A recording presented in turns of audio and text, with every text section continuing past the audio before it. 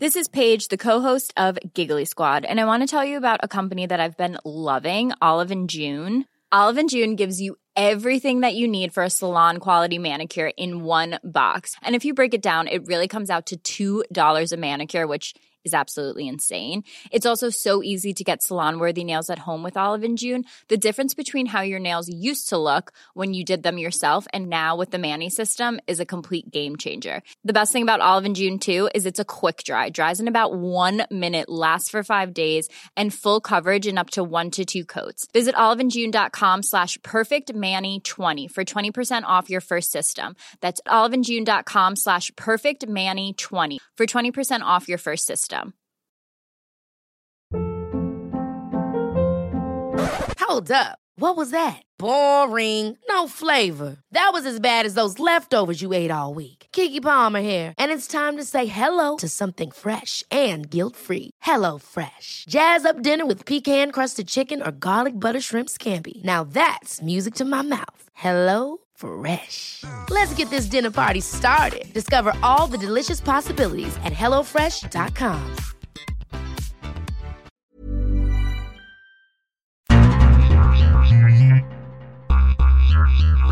Everything's good.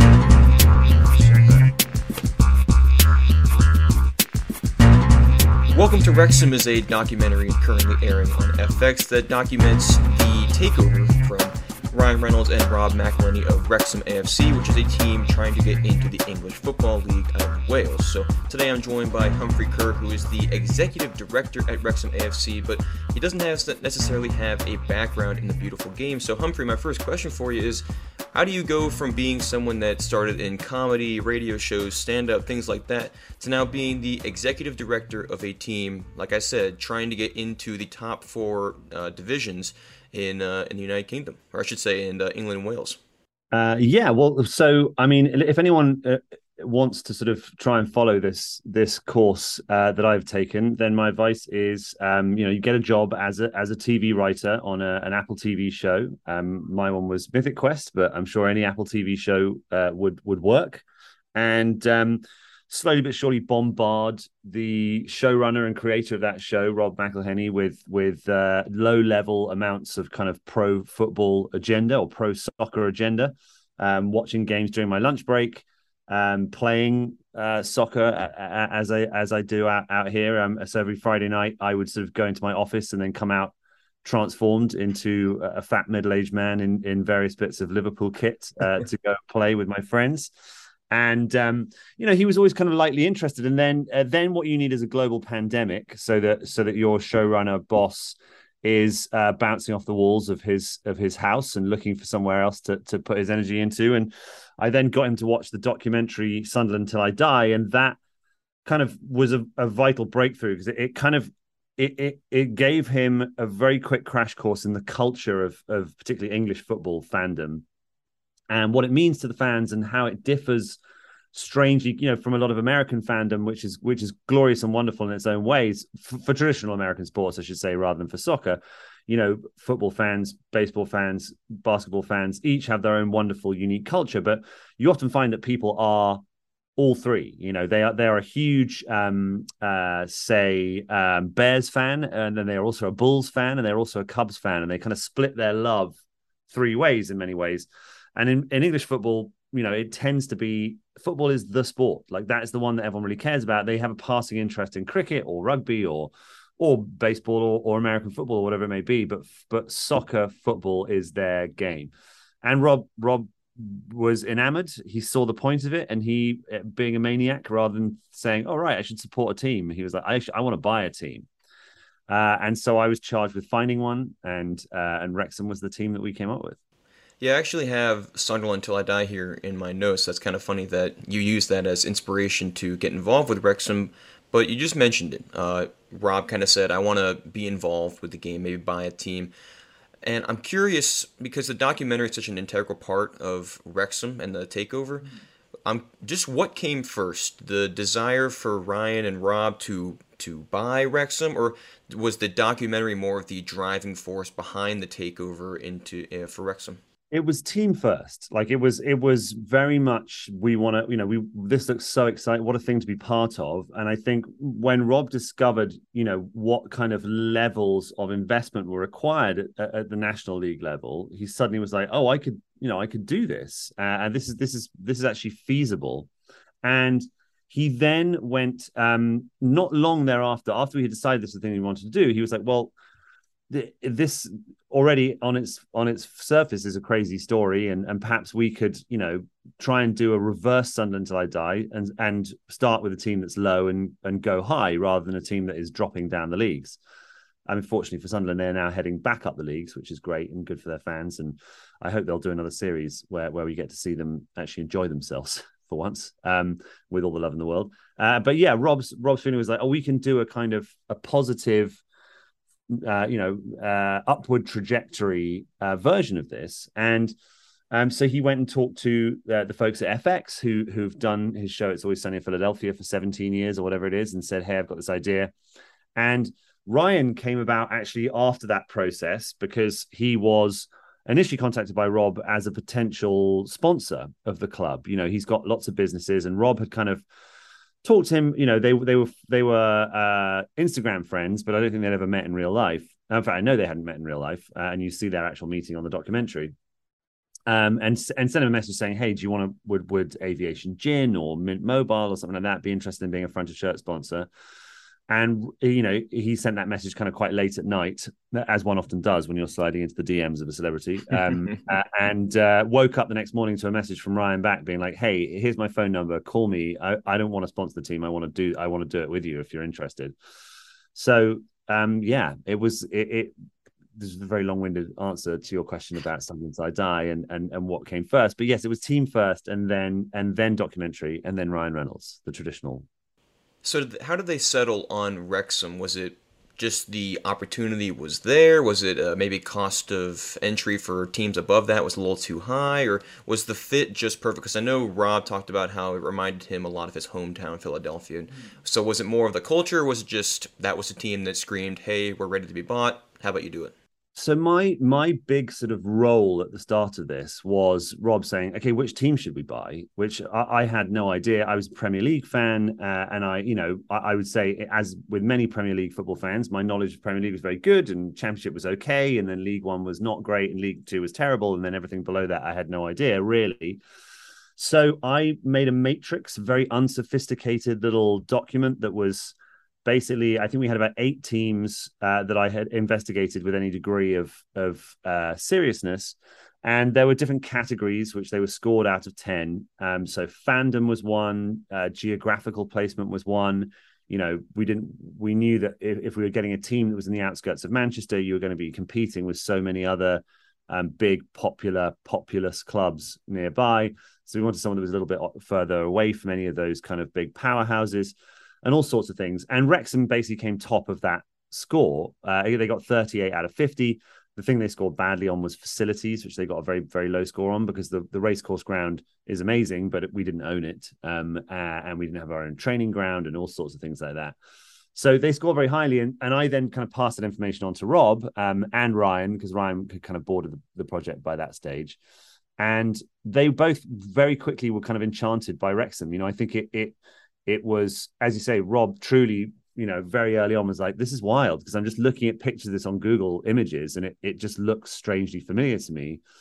And there is a big kind of Welsh connection to Philadelphia. There's Bryn Mawr College and stuff there. It has a traditional Welsh heritage. And it just very quickly, all these things fell into place. The fact that it was fan owned, the fact that the fans didn't want, all they wanted was for the club to invest, for the new owners to invest into the club, rather than to pay them a bunch of money to give up the club. Some of the other ones we looked at were in private ownership, so it would be a case of saying, right, we've got to pay this person X million pounds, and then we get to start the project. Well, the £2 million that Wrexham Supporters Trust asked us for was immediately spent on the team by us. So it was all these things combined. It just was perfect. It was a match made in heaven. How much of a role do you think the idea of promotion and relegation had in Rob and Ryan's takeover of Wrexham? Because it's something that's not familiar to a lot of American sports fans, and I mean they're new soccer fans, and I'm sure that the whole concept is kind of outlandish to them. The fact that even if you're successful in a season, you might not get promoted.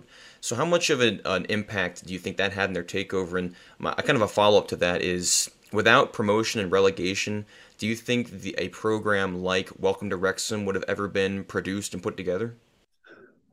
So it's a huge part of the reason why they got interested. There's no question, because it's the prospect that you could take a fifth tier club and make it a first tier club, or vice versa. But we are aiming to do the former. Was everything. I mean, that lots of people tweeted us over the course of the last 2 years, or tweeted Rob and Ryan, why on earth haven't you bought the Whitecaps, or like, couldn't you have done this with a USL team or whatever it may be in the US? And truth be told, I mean, the whole draw of this, in a way, was that idea of visibly upgrading a sports program and a team and a town alongside that, because having a Premier League team in your town is worth millions and millions of pounds to the local economy a year, in terms of kind of foot traffic and tourism and whatever it may be, and just construction work. I mean, the money that we have put into local businesses has been terrific. It's been such an exciting part of this, is that we are, wherever possible, we've tried to make as much of our construction work and stuff done with local businesses and local architects and local whatever it may be. So, promotion relegation, I know, is not a big thing in American sport. And I do think I am a big US sports fan. I love it.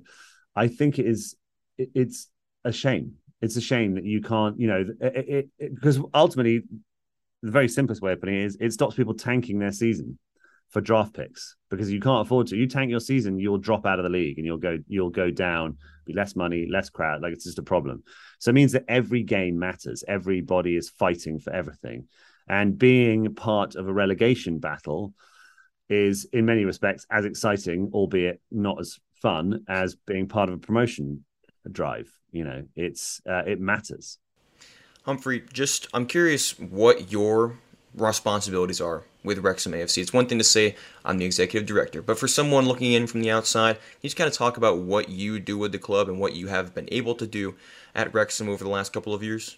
Yeah, so I sit on the board with Rob and Ryan, and my job is to kind of liaise between them and the football club. So often what that means is that my job is to sort of translate Hollywood into football and football into Hollywood. So there are things that Rob and Ryan want to achieve, and they charge me with those things, and I then kind of oversee the implementation of those things on the part of Fleur Robinson, our CEO, or Sean Harvey, our strategic advisor to the board.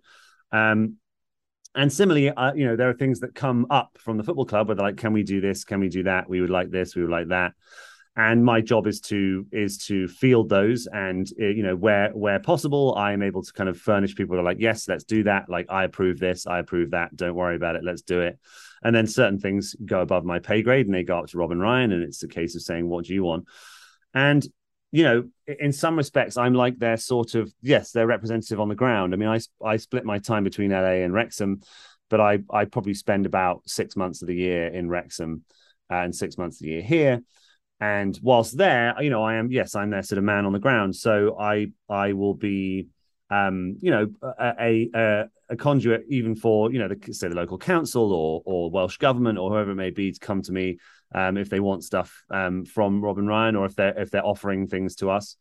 And so, it's kind of at the start, it was a very hands-on role, because we had such a small number of staff that I sort of was doing all sorts of things around ticketing and concourses and goodness knows what. But as time has gone on, as we've added more people to the team, it has become a more of a sort of oversight role, really. I mean, one of the biggest things I can do is that I legally can commit the club to things. So, if things need signing on behalf of the football club, if we come to agreements or arrangements, it's usually me that signs it. Whether it's a transfer or a piece of sponsorship or whatever it may be. Hey, I'm Ryan Reynolds. Recently, I asked Mint Mobile's legal team if big wireless companies are allowed to raise prices due to inflation. They said yes. And then when I asked if raising prices technically violates those onerous two-year contracts, they said, "What the f*** are you talking about, you insane Hollywood ass?" So to recap, we're cutting the price of Mint Unlimited from $30 a month to just $15 a month. Give it a try at mintmobile.com/switch. $45 up front for 3 months plus taxes and fees. Promo rate for new customers for limited time. Unlimited more than 40 gigabytes per month. Slows full terms at mintmobile.com. Ever catch yourself eating the same flavorless dinner 3 days in a row? Dreaming of something better? Well, HelloFresh is your guilt-free dream come true, baby. It's me, Keke Palmer. Let's wake up those taste buds with hot, juicy pecan-crusted chicken or garlic butter shrimp scampi. Hello Fresh. Stop dreaming of all the delicious possibilities and dig in at HelloFresh.com. Let's get this dinner party started. There's never been a faster or easier way to start your weight loss journey than with PlushCare. PlushCare accepts most insurance plans and gives you online access to board-certified physicians who can prescribe FDA-approved weight loss medications like Wegovy and Zepbound for those who qualify. Take charge of your health and speak with a board-certified physician about a weight loss plan that's right for you. Get started today at plushcare.com/weight loss. That's plushcare.com/weight loss. plushcare.com/weight loss. For one thing that you just said that I found interesting was that you translate Hollywood into football and vice versa. For me, looking in, because I followed soccer my entire life, but for someone else that's new to the sport, and they're using Welcome to Wrexham as a chance to learn about the game, especially the lower parts of the pyramid, how important do you think this show is to spread the knowledge of the game, especially the ins and outs that aren't just you win, you get points, you lose, you don't get points, but more things like promotion or the challenge of these professional players that aren't making millions and millions of dollars a year? How important is the show to just kind of tell the entire story of English soccer? Well, I've been really excited by how well the show has gone down. It's designed to be quite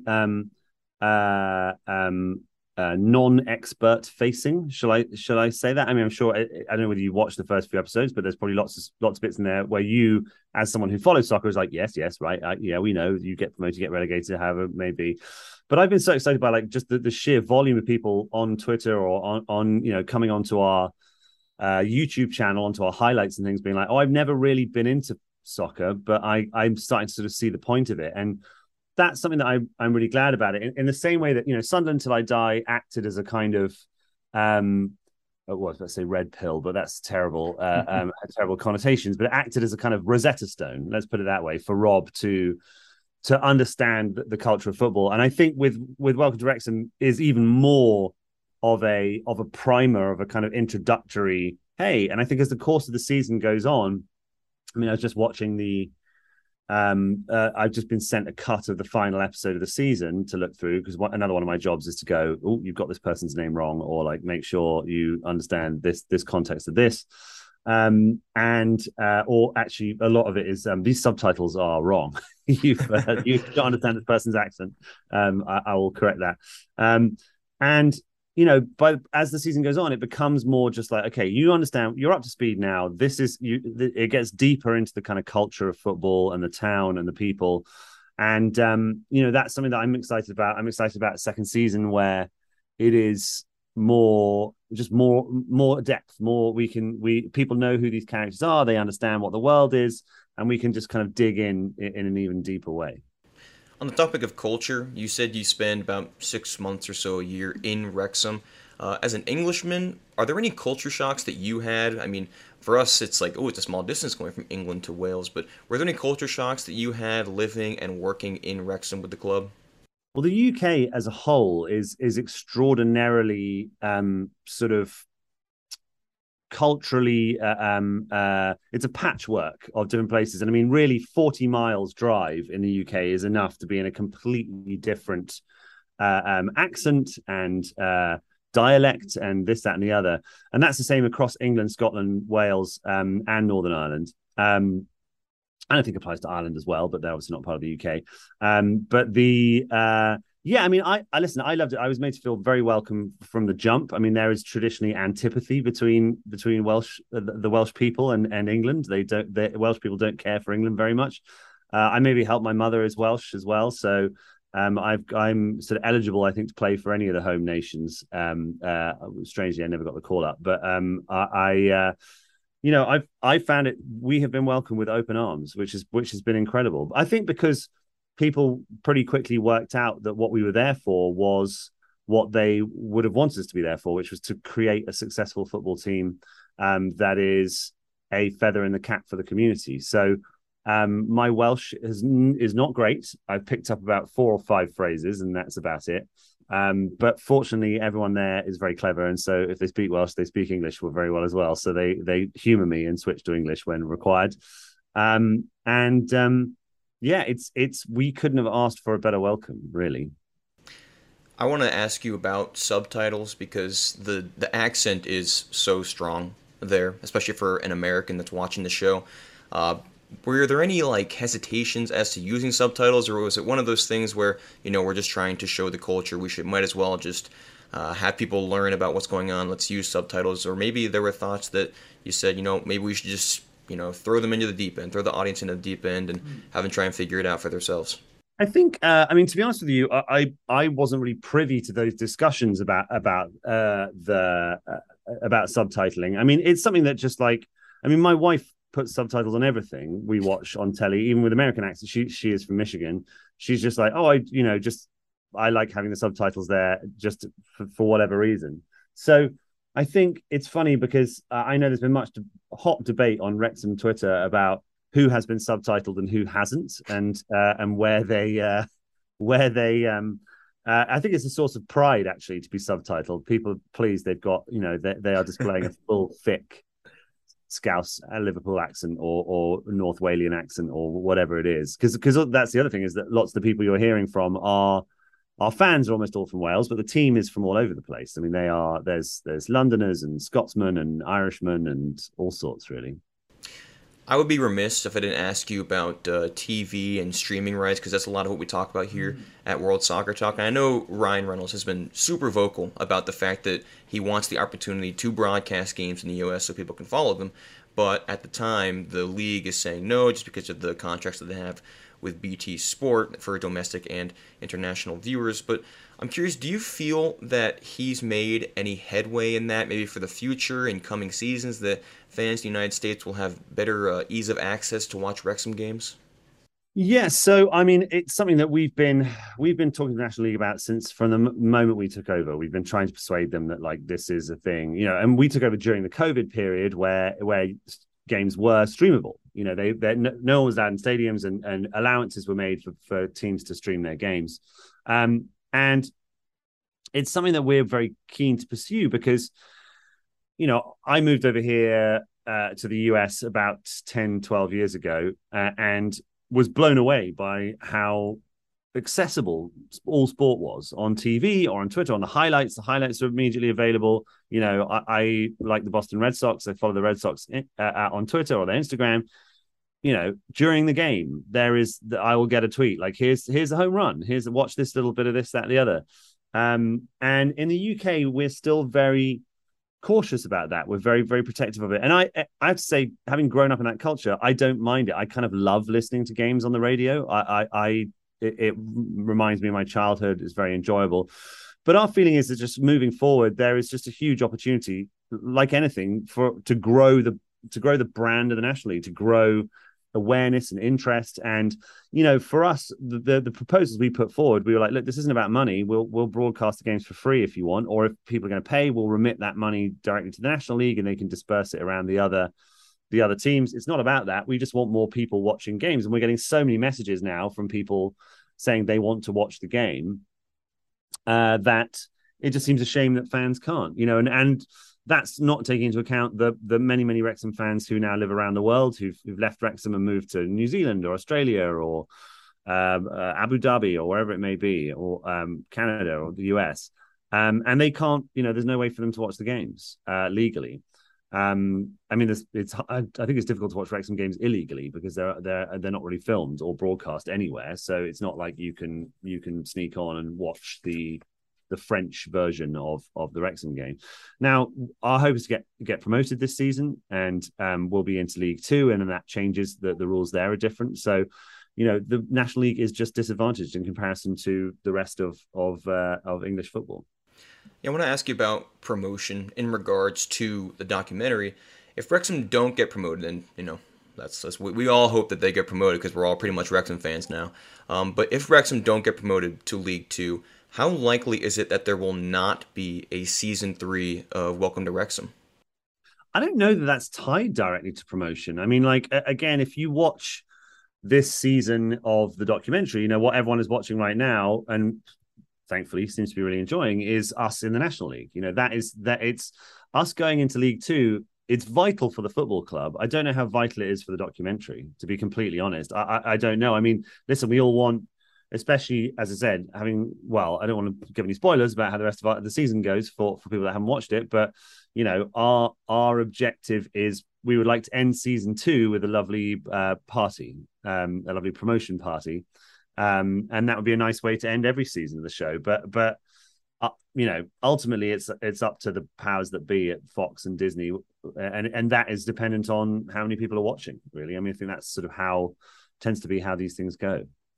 Humphrey, I'll wrap up with this question. In your time with Wrexham and being involved with the documentary, I'm going to ask you 2 things. The first one is, what have you enjoyed the most about being involved with Wrexham? And the second one is, what have you learned, maybe just in terms of profession, but maybe also learned to enjoy? So the thing I've enjoyed the most is, no question, is the times where people come up to me in the kind of club car park or in town or in Sainsbury's in the supermarket or whatever it may be, and just sort of say thank you, because these are people that love that. I mean, the club was on the verge of dying, and it was this kind of stroke of luck that we came along when we did, because I think there was a real danger that the club would have gone semi-professional and then it just would have continued to spiral. Having that great, enormous, wonderful old stadium was a huge it is a huge bonus to us, but was kind of a huge millstone to the previous owners who didn't have the finances to maintain it, and they were paying rent on it and all this kind of thing. And it was just slowly killing the club to a certain extent.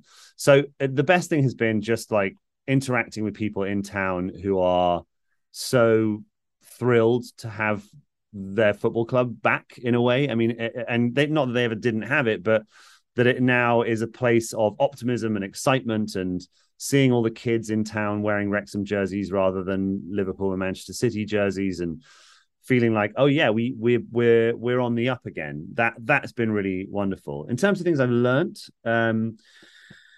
it's just been so interesting crossing the kind of the velvet rope from fan to executive, because you understand that so many of the things that we as fans assume or take for granted about football clubs are actually kind of not necessarily the case. The kind of humanization of the players has been fascinating. It's also, the number of times I see, we'll put out a team sheet on a Saturday and people are like, why on earth aren't they playing this guy? Like, are they out of their minds? They're idiots. Why can't they see what everyone else can see? And you're like, well, because he's injured. I know he's injured. Like, we don't announce every injury or talk about everything. Or we know that in the last game he ran 4 kilometers more than he does normally, and so we know he's going to be gassed. So he's sitting out for a week.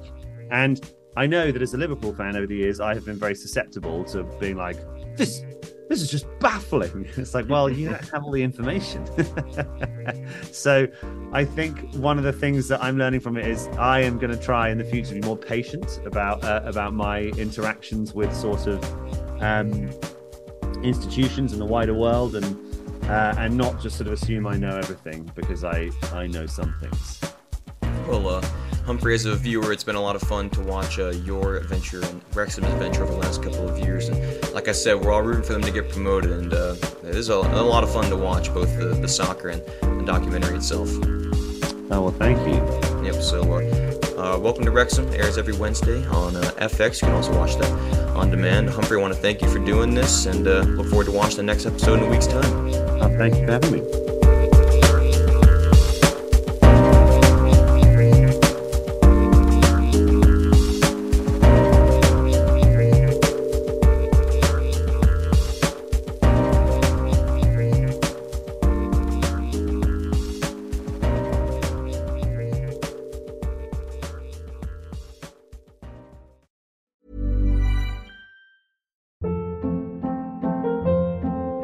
Hold up. What was that? Boring. No flavor. That was as bad as those leftovers you ate all week. Keke Palmer here, and it's time to say hello to something fresh and guilt-free. Hello Fresh. Jazz up dinner with pecan-crusted chicken or garlic butter shrimp scampi. Now that's music to my mouth. Hello Fresh. Let's get this dinner party started. Discover all the delicious possibilities at HelloFresh.com.